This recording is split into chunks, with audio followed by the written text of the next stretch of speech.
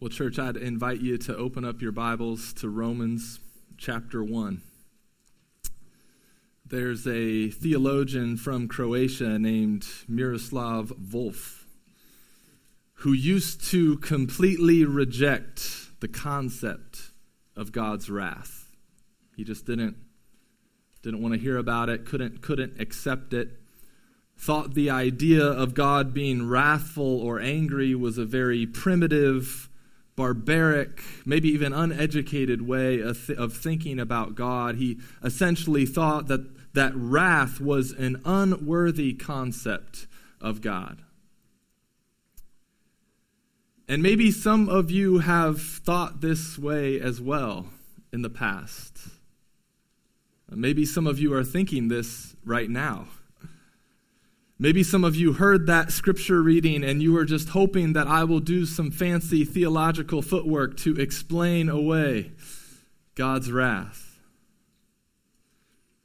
But church, hear me, because this will be important for us as we continue through Romans, and really as you continue throughout your whole life, and hopefully you are always a lifelong student of God's Word. If you ever come across something in the Bible you have a problem with, the problem is not with God.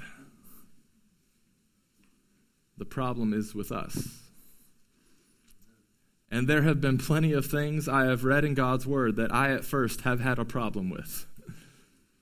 And it sometimes has taken years for God to show me and to patiently teach me just how glorious and sweet some of these truths are that I initially had such a problem with. And He's still teaching me. Been teaching me this week. He's teaching me this morning, even as I get to look into your faces and preach this truth about God. And so let's just admit from the beginning that there are some things we read about God and we initially have a problem with. Because I imagine that this concept of the wrath of God might be one of those things for you. But I plead with you this morning to not reject the uncomfortable things about God, but instead attempt to, by faith, submit yourselves to the uncomfortable things of God and trust that He is good and that these things will taste sweet in His timing. And we are picking up Romans 1, and we're in verse 18 this morning. We've just come out of two of the most glorious and central verses to all the book of Romans and maybe the entire Bible, where we learned that Paul is not ashamed of the gospel, for it is the power of God for salvation to everyone who believes. For in it the righteousness of God is revealed. Which means that in the gospel, God reveals to us how to have a right standing with Him. But here's a question that we need to ask ourselves as we're starting out this morning, and that question is, why is the good news even necessary? Why is the gospel necessary? Why did how to be right with God even need to be revealed? And here's where, if you stop at verse 17, or if you have gone to a church that only stops at verse 17, or if you went to a youth group that stopped at verse 17, then you got preached a gospel that sounded nice, but not a gospel that was absolutely necessary for your life and for our world. Because what follows in verse 18 is the reason why the good news of Jesus is necessary. If you stop at verse 17, the gospel sounds nice. You keep reading through all of chapter 1, and you see just how necessary it is. Church, the gospel is not just nice news. It is absolutely necessary news. And why can I say that? I can say that because of verse 18. Paul writes, Romans 1:18. For the wrath of God is revealed from heaven against all ungodliness and unrighteousness of men, who by their unrighteousness suppress the truth. Now, one of the reasons we have a problem with God's wrath is because we think of it in human terms. When we think of wrath, it conjures up images to us of maybe an angry or abusive father who lashes out at his family. We maybe think of a wrathful person as being someone who's allowed their emotions to get out of control, and their emotions actually control them and drive them. We maybe think and picture an angry deity just throwing down lightning bolts at people.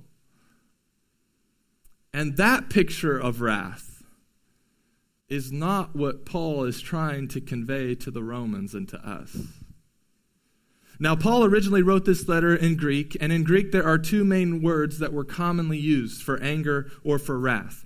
The first word is themos, and this is a word that is used to describe a type of anger that is impulsive. It describes a red-hot anger, an anger that just overcomes people and controls them, and they lash out in rage and wrath.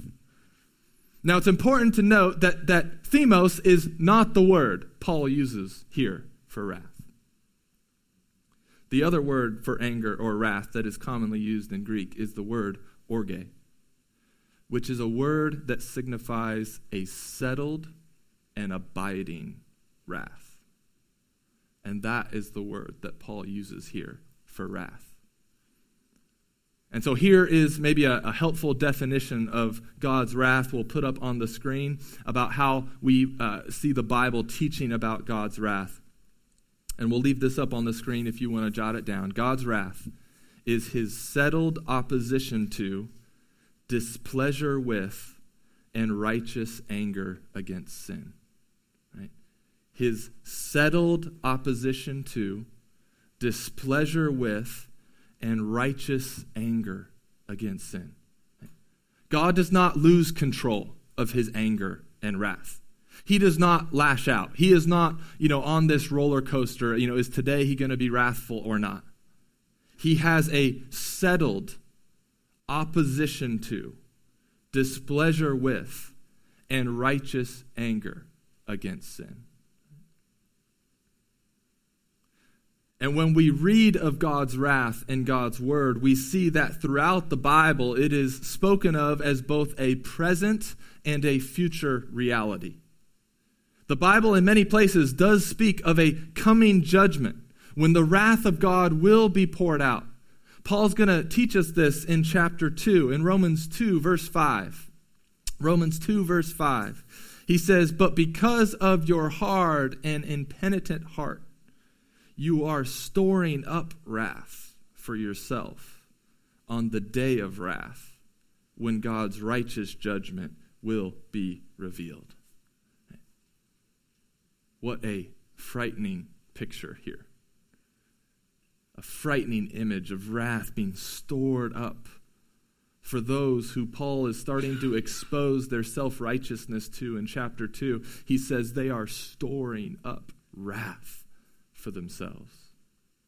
And that there is going to be a day of wrath when God's righteous judgment will be unleashed on sin. And what a frightening day that will be. There is a day of wrath coming. And he says some of you, because of your hard hearts, are storing up wrath for yourself. That will be unleashed on you on the day of wrath that is to come. And so the first reason that understanding the wrath of God is so important for us is because the wrath of God shows us the necessity of believing and sharing the gospel.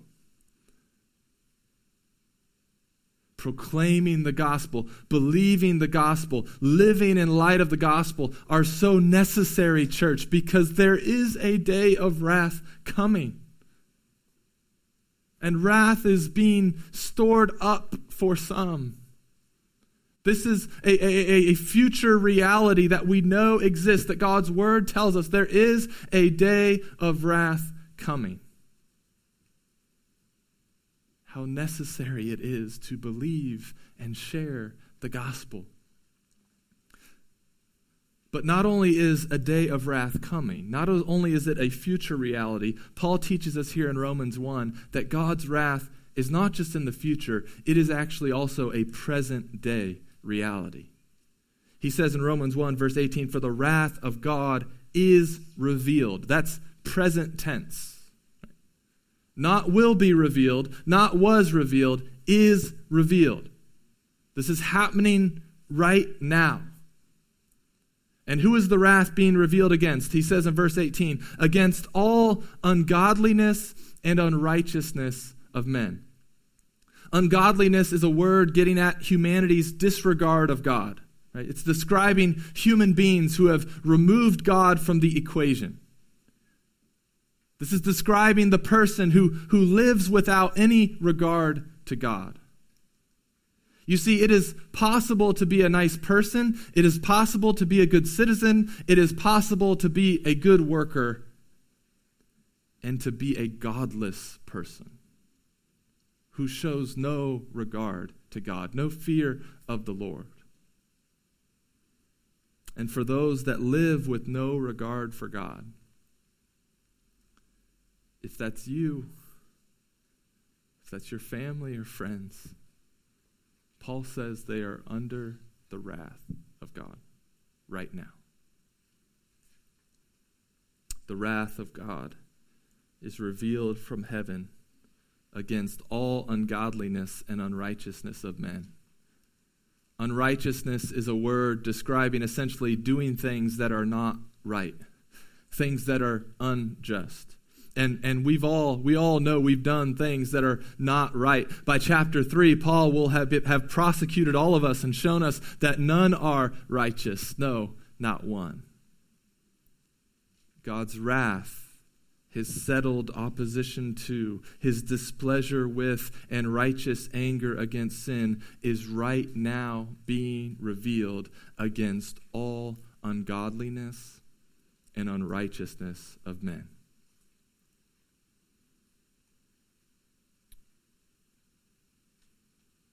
It's a bit of a heavier morning if you haven't picked up on the tone. But let's pause for a second and let's ask, how can this be true?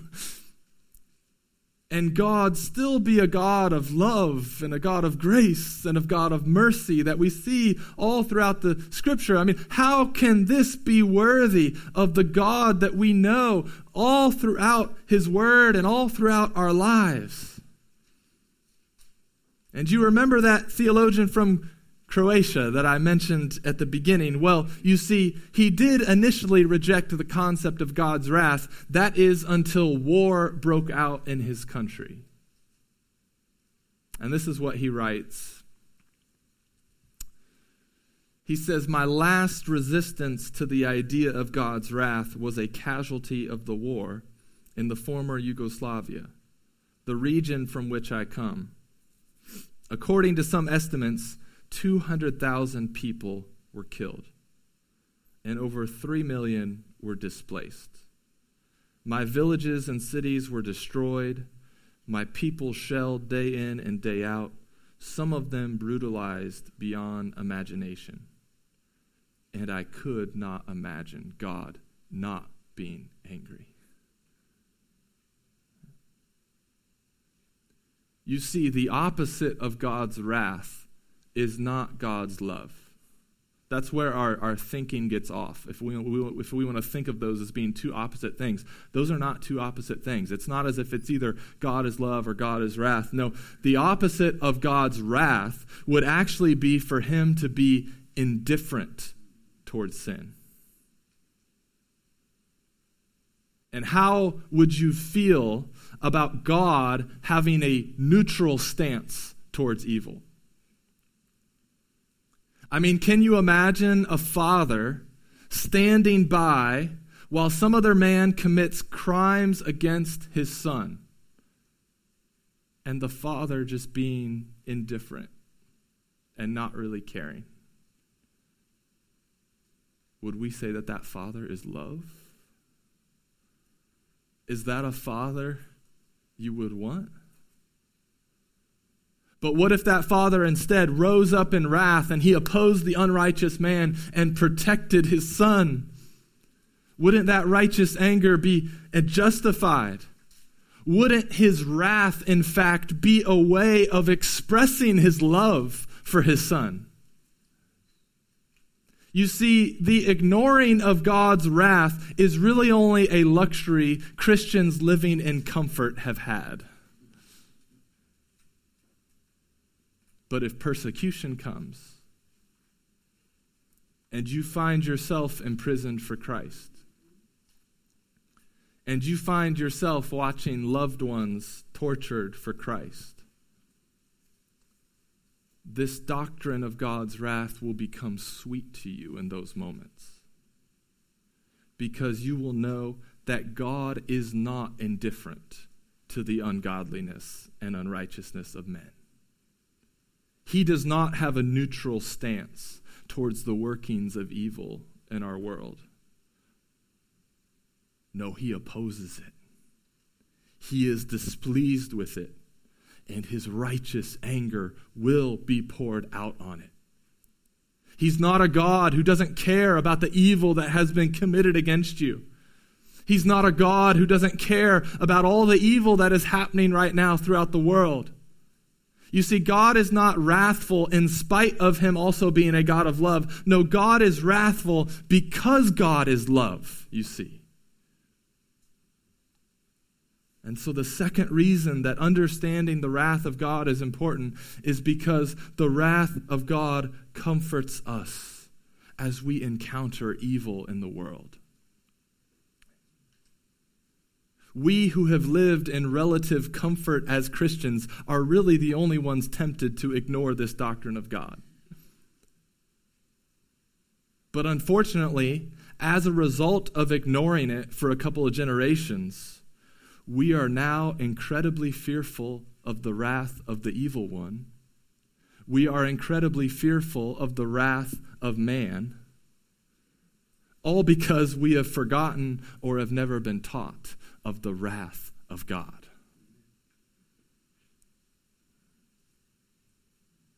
This is a doctrine Christians need undergoing persecution.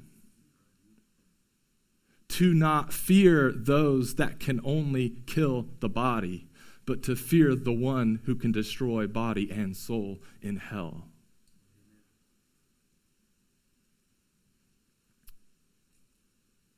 It's ironic that this truth about God that makes Christians living in comfort uncomfortable is in fact a comforting truth to those suffering for Christ. God is not indifferent towards sin. Now we maybe like the illustration of God being a good, loving father who is wrathful towards the unrighteous man who commits crimes against his son. Maybe you're following with that, kind of can see that a little bit. And we like it probably in general. I mean, maybe some of you didn't, but I think in general we kind of like that. Okay, I can see that. And I think we all like that illustration until we realize we are the unrighteous man committing the crime. We have all committed cosmic treason against the Son of God. We have worshiped and served creation rather than our Creator. We, as the human race, put the Son of God up on a cross. We've all been ungodly and unrighteous, haven't we? And in John 3:36, God's word says, whoever believes in the Son has eternal life. Whoever does not obey the Son shall not see life, but the wrath of God remains on him. The wrath of God remains on him. Whoever does not trust and obey Jesus Christ, God's word says, the wrath of God remains on him. Why? Because we have all worshiped and served creation instead of our Creator. Look back at verse 18. He says, "For the wrath of God is revealed from heaven against all ungodliness and unrighteousness of men, who by their unrighteousness suppress the truth." This word for suppressing is really getting at the idea of holding something down. I mean, picture yourself swimming in a pool with a beach ball. It's you trying to hold the beach ball underwater. And you're trying to hold it down. It just keeps kind of coming to the surface. And this is what it's like to try to live with no regard to God and his ways. It's like wrestling and struggling to keep the truth held down. We suppress the truth. And why can Paul say that humanity has the truth to begin with to suppress? Well, because of verse 19. He says, "For what can be known about God is plain to them, because God has shown it to them.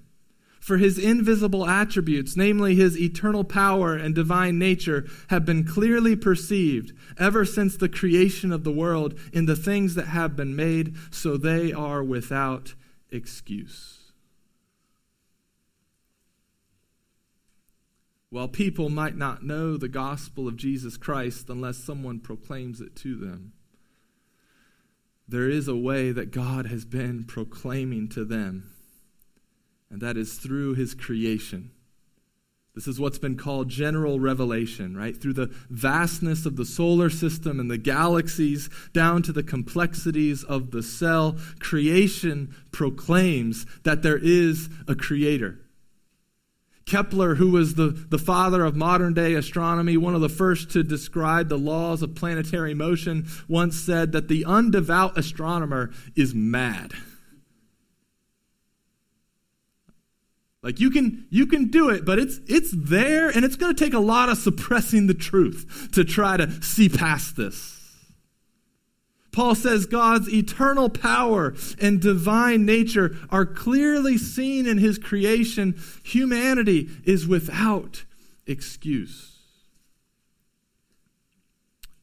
But if God is denied, if he is not worshiped and honored and thanked for who he is and what he has done, then what we see is that humanity spirals more and more into darkness and perversions in life, which we will see how this plays out even more in the next sermon as we finish Romans chapter 1. We see humanity spiraling into darkness and more perversions. Verse 21, "For although they knew God, they did not honor him as God or give thanks to him. But they became futile in their thinking, and their foolish hearts were darkened. Claiming to be wise, they became fools, and exchanged the glory of the immortal God for images resembling mortal man and birds and animals and creeping things." Let's stop just for a second. Doesn't this give us a little more compassion instead of frustration towards those who are not following the Lord, right? It's not that they are not smart. It's not that they have always had bad intentions. It's that by rejecting God, they have spiraled into darkness. They think they are wise, but they are actually fools. Should stir in us, I think, a little bit more compassion instead of frustration. But here's the scariest part. It comes in verse 24. And he says, "Therefore, God gave them up in their lusts of their hearts to impurity, to the dishonoring of their bodies among themselves, because they exchanged the truth about God for a lie and worshipped and served the creature rather than the Creator, who is blessed forever. Amen." You see, the Romans who Paul is writing to lived in a city that had many temples and many statues and idols that they would bow down to and worship instead of worshiping the one true God who created heaven and earth. People would then also have household gods as well that they would keep in their homes, little statues and figurines that they'd worship and pray to and serve. And so you see this spiraling down, this darkening of people's understanding and right thinking when they reject the one true God, when they suppress and hold down the truth of the one true God. They end up worshiping demons. They end up worshiping created beings. They end up putting their hope in little statues that look like people and animals and reptiles. And we in modern day can think, wow, how silly and foolish and uneducated these people must be. And yet our city and our culture has its own little gods and idols we serve as well.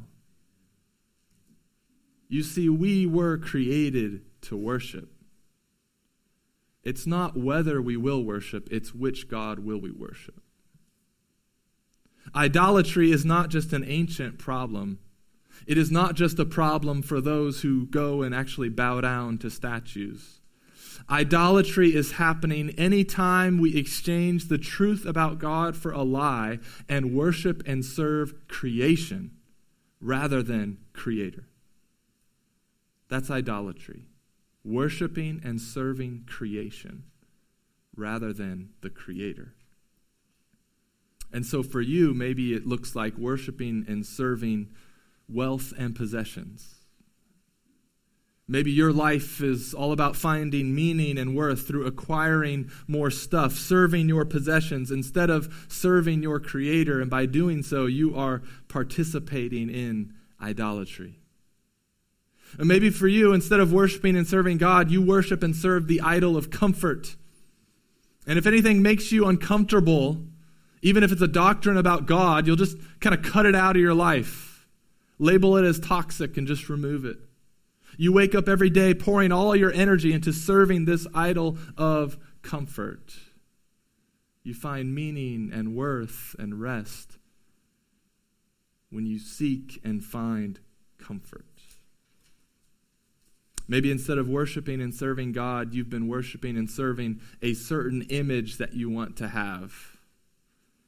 And so your life is all determined by looking a certain way, knowing a certain amount, or doing whatever is necessary to appear to others how you want to appear. And so instead of worshiping and serving the Creator, you've settled for worshiping and serving yourself.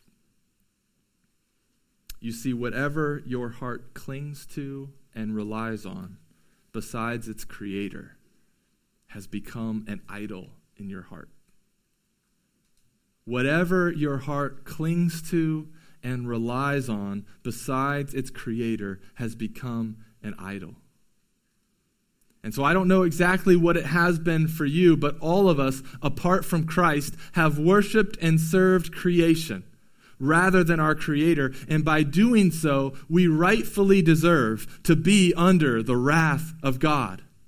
And yes, the wrath of God is a future reality. There is going to be a day of wrath, but there is also a present reality of God's wrath. And typically it doesn't look like lightning bolts being thrown down from heaven, right? However, there are some people who have been struck by lightning. There are some people who have been struck by lightning multiple times, all right? And I think they should do a heart check or something, because that's concerning. But no, it typically doesn't look like that in the present day reality of God's wrath. Paul tells us in verse 24 what oftentimes present day wrath looks like. And he says, therefore, God gave them up in the lusts of their hearts to impurity. You see, the way that God many times is revealing his wrath is by him giving people over to their sinful desires. And oh, what a frightening place to be, church. When God gives you over to the sin you are pursuing. When God gives you the sin you want. C.S. Lewis, he once wrote this. He said, there are two kinds of people. Those who say to God, thy will be done, and those to whom God says, all right then, have it your way.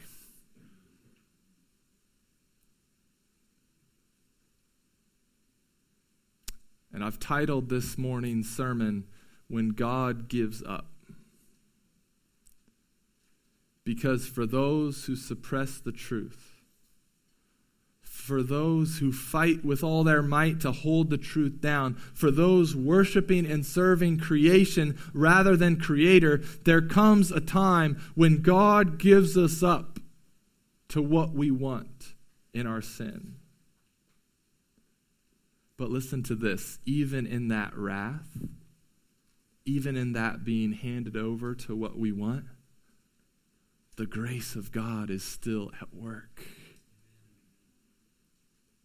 Because what has been so many of our stories and testimonies, it's that we pursued what we wanted through worshiping and serving creation, but we found it to be empty, and our hearts still needed something more.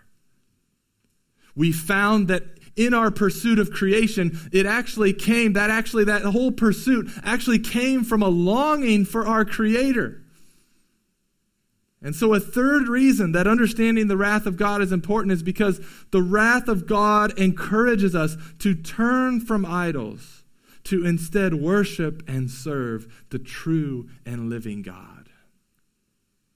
These idols never satisfy the longing of our hearts, do they?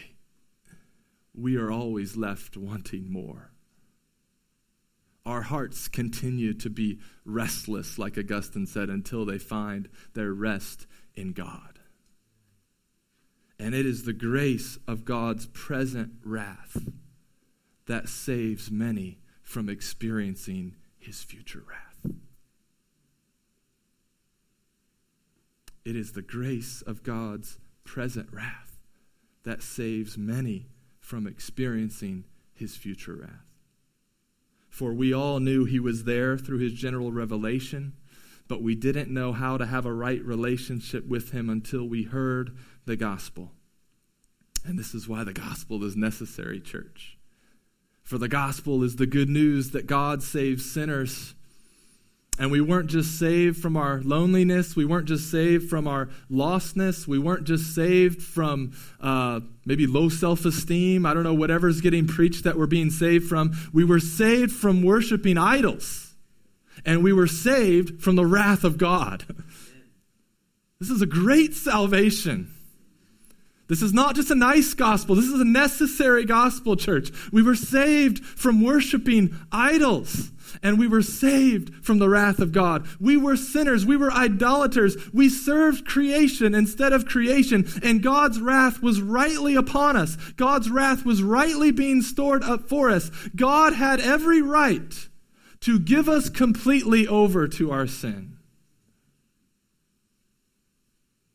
But God, in his mercy and grace, he decided that one day he would give himself up for us. You see, when we live in sin, when we worship idols, when our hearts are darkened and we can't really, we start to believe this lie. As we're living in darkness, we start to believe this lie that God has given up on us. Have you ever listened to that lie before? Have you ever heard yourself speak that lie to yourself before? God has given up on you.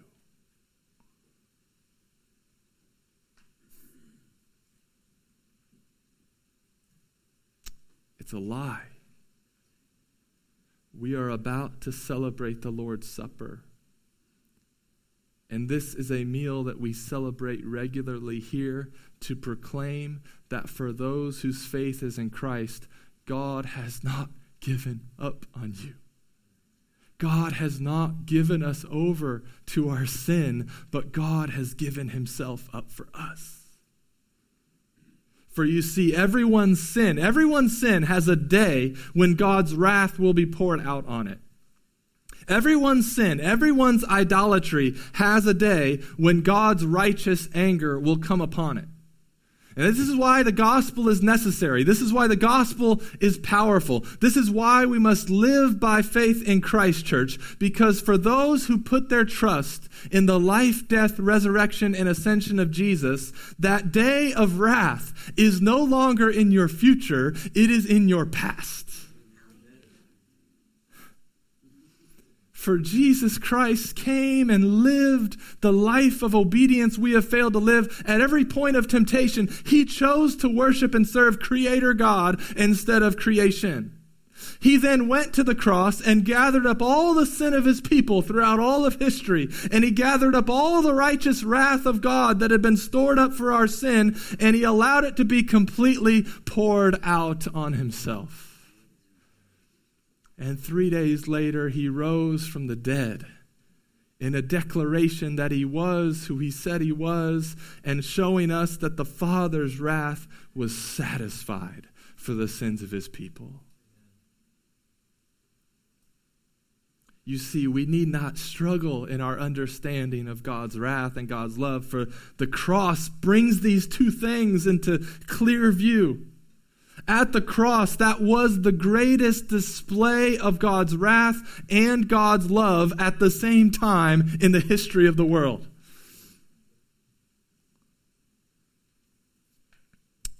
And so the fourth and final reason, at least for this morning, that the understanding of God's wrath is important is because the wrath of God reveals to us more fully just how great the love of God is.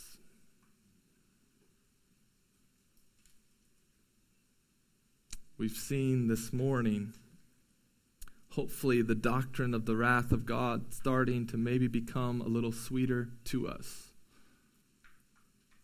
I know there are some Christians, there are even some denominations, they get really psyched about God's wrath because they are in themselves angry and wrathful people.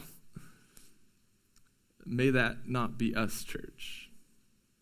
You should not be able to talk about the wrath of God and people being under the wrath of God without your heart breaking in the process. This should never be an easy doctrine to talk about. But this is a doctrine that can become sweeter to us, because the wrath of God shows us the necessity of believing and sharing the gospel. The necessity of going to our neighbors and to the nations, which we're going to hear here in a few minutes from Joni and Zeke going to El Salvador. The wrath of God shows us the necessity of believing and sharing the gospel. The wrath of God then, secondly, comforts us as we encounter evil in the world. The wrath of God encourages us to turn from idols to instead worship and serve the true and living God. And certainly God's grace is working in this present day wrath to save us from the future wrath to come. And finally, the wrath of God reveals to us more fully just how great the love of God and the sacrifice of Christ is.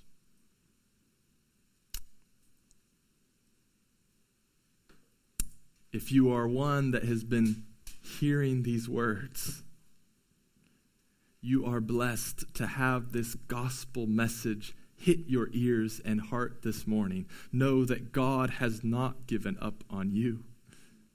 He continues to proclaim to you of his grace and his mercy and his love. He wants you to know and believe and live in light of the glorious truth that he has given himself up for you.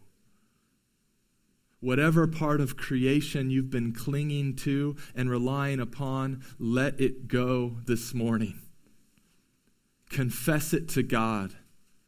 Turn from it. Cling to Christ and enjoy the faith and forgiveness he gives. And so I'm going to pray for us.